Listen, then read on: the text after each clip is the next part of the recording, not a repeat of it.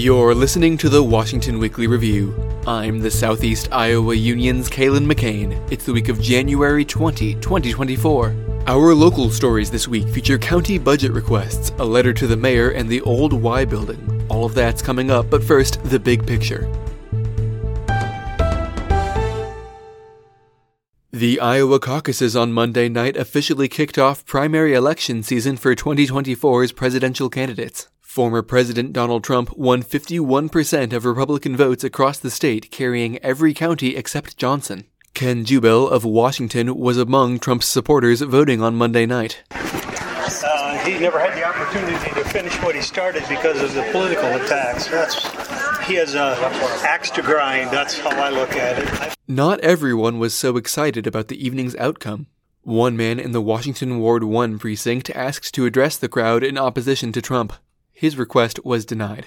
Nobody said anything negative about it. I'd like to say a few words about it. Adam Brock showed up Monday night to support Vivek Ramaswamy, but was disappointed by the candidate's poor performance in Iowa. Ramaswamy dropped out of the race by Monday night's end. I'm asking you to open your eyes to the hard truth. They will not let Donald J. Trump anywhere near the White House again. But our America First movement cannot end with Donald Trump. Do not fall for the trick. Vivek is our last chance to make sure America First outlives him.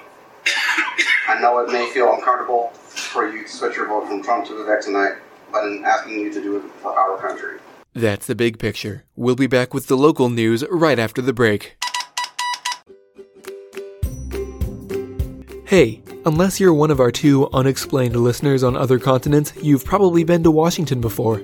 That means you've probably heard of Dodici's. That means you've probably heard of the 3-part lunch special they've got for $12.12. You're likely also familiar with the 3-course dinner special for $21.12. And you've surely caught wind by now of half-off bottles of wine on Thursdays. But when's the last time you ate there?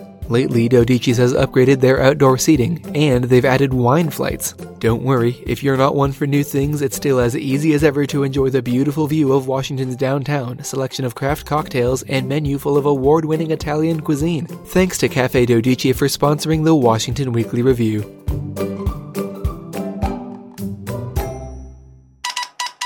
Washington County has asked organizations to trim their budget requests for fiscal year 2025, citing imminent state-mandated tax cuts. The trouble is, few have listened. Board of Supervisors Chair Richard Young said involuntary cuts might be made from allocations to local nonprofits. I think that if they come in and cut, then we'll take it. But if they don't, we'll look at it very hard and make a decision, because you're right, we don't have to do those yet this year, but we're kind of like to get people in the mindset of that happening. The Washington County Library Association is the only group to comply with the request so far. Washington Public Library Director Carrie Ann Siegfried said she understood the county's struggle.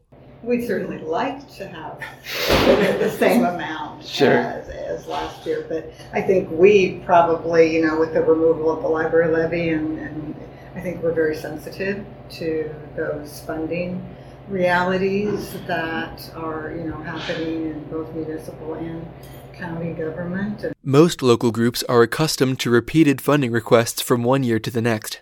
HACAP Washington County Operations Director Ranella Crawford said approval for such approaches was a long-standing, unspoken expectation. And maybe the fact that they've never asked for an increase might have something to do with that. Since we've been receiving the same amount from the county since we've been requesting money. Others simply hope to convince the county of their importance. Wedge Director Mary Audia said she was confident in her organization's return on investments. Also, being a taxpayer in the county, I want to see the best use of our funds for the most people. I would say, it's important for the county to, just be clear on what their mission and vision is and how they can best serve their constituents. Some are safe from the chopping block. Paws and More Animal Shelter negotiated an agreement last year that locks in funding rates for several local governments. Shelter Director Amber Talbot said it helped the nonprofit run smoothly. So we appreciate the agreements that were put in place last year, and it makes it easy on everyone to have that in your budget and to know you can plan on that and not have to worry about kind of like, well, what's happening now? These insecurities. it's nice to not have to worry about that. And that was what we all wanted. And so we were able to all agree, and it's been a great relationship. The city of Washington has mailed a letter to Mayor Jaron Rosene formally asking for his resignation after a unanimous vote to do so at a city council meeting on Tuesday night. Rosene has spent almost the last year on an unpaid leave of absence after being charged with third-degree sexual abuse. He's pleaded not guilty to the accusation and said in February that he didn't plan to step down. At the meeting Tuesday night, City Council member Isla Ernest said the public was getting antsy about the mayor's status after several court case delays. I mean, it's been a year, and he's had a year to resolve whatever he needs to resolve. So, and like you said, we're all getting inquiries.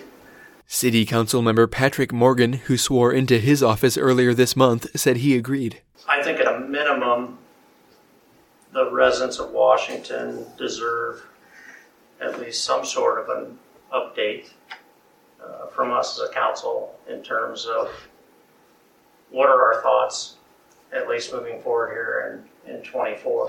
The city can't force Rosene out of office unless he's convicted of a crime. While municipal officials adopted a code of ethics in May that allows for votes of no confidence, the resolution does not apply retroactively to Rosene's alleged conduct in January of 2023. Councilmember Elaine Moore has called for Rosene's resignation since charges were first announced. Our hands are tied at what we can do. And this could go on till the end of Jaron's term, which would be 25. And I would hope that in the best interest of our citizens, in the best interest of the city, he would consider resigning. In a statement, Rosene said he disagreed with the premise of the letter and would formally respond after receiving it. He said, quote, "I have been putting the city of Washington first for 11 years, and that hasn't changed over the last year." The old YMCA building off Washington Square is closed until further notice. YMCA of Washington County CEO Amy Schulte said pipes inside had burst, letting water into the boiler. That's left the building without heat or running water. We're waiting for the boiler repair company to come and look about getting it started back up for us.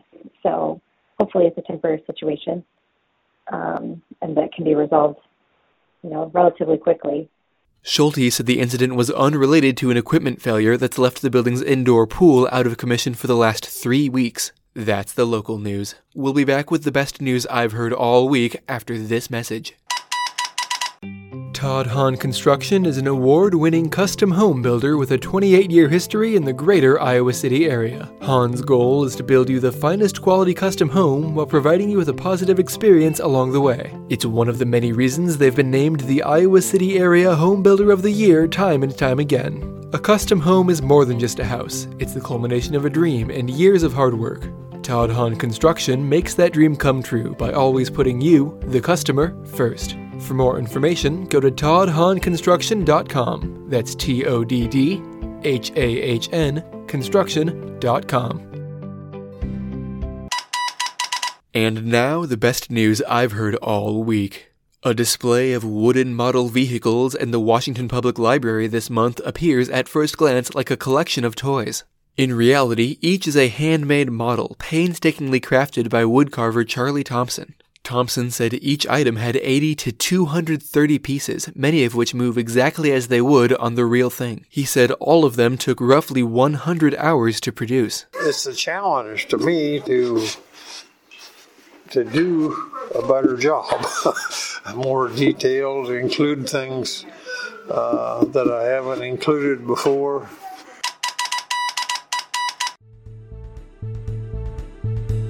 Thanks for tuning in. If you liked this week's show, think about sending a link to someone you know. It's free and it helps us get more listeners, which we really love. If you want to show your support in a more material way, you can call 319-653-2191 to set up an ad read on the show.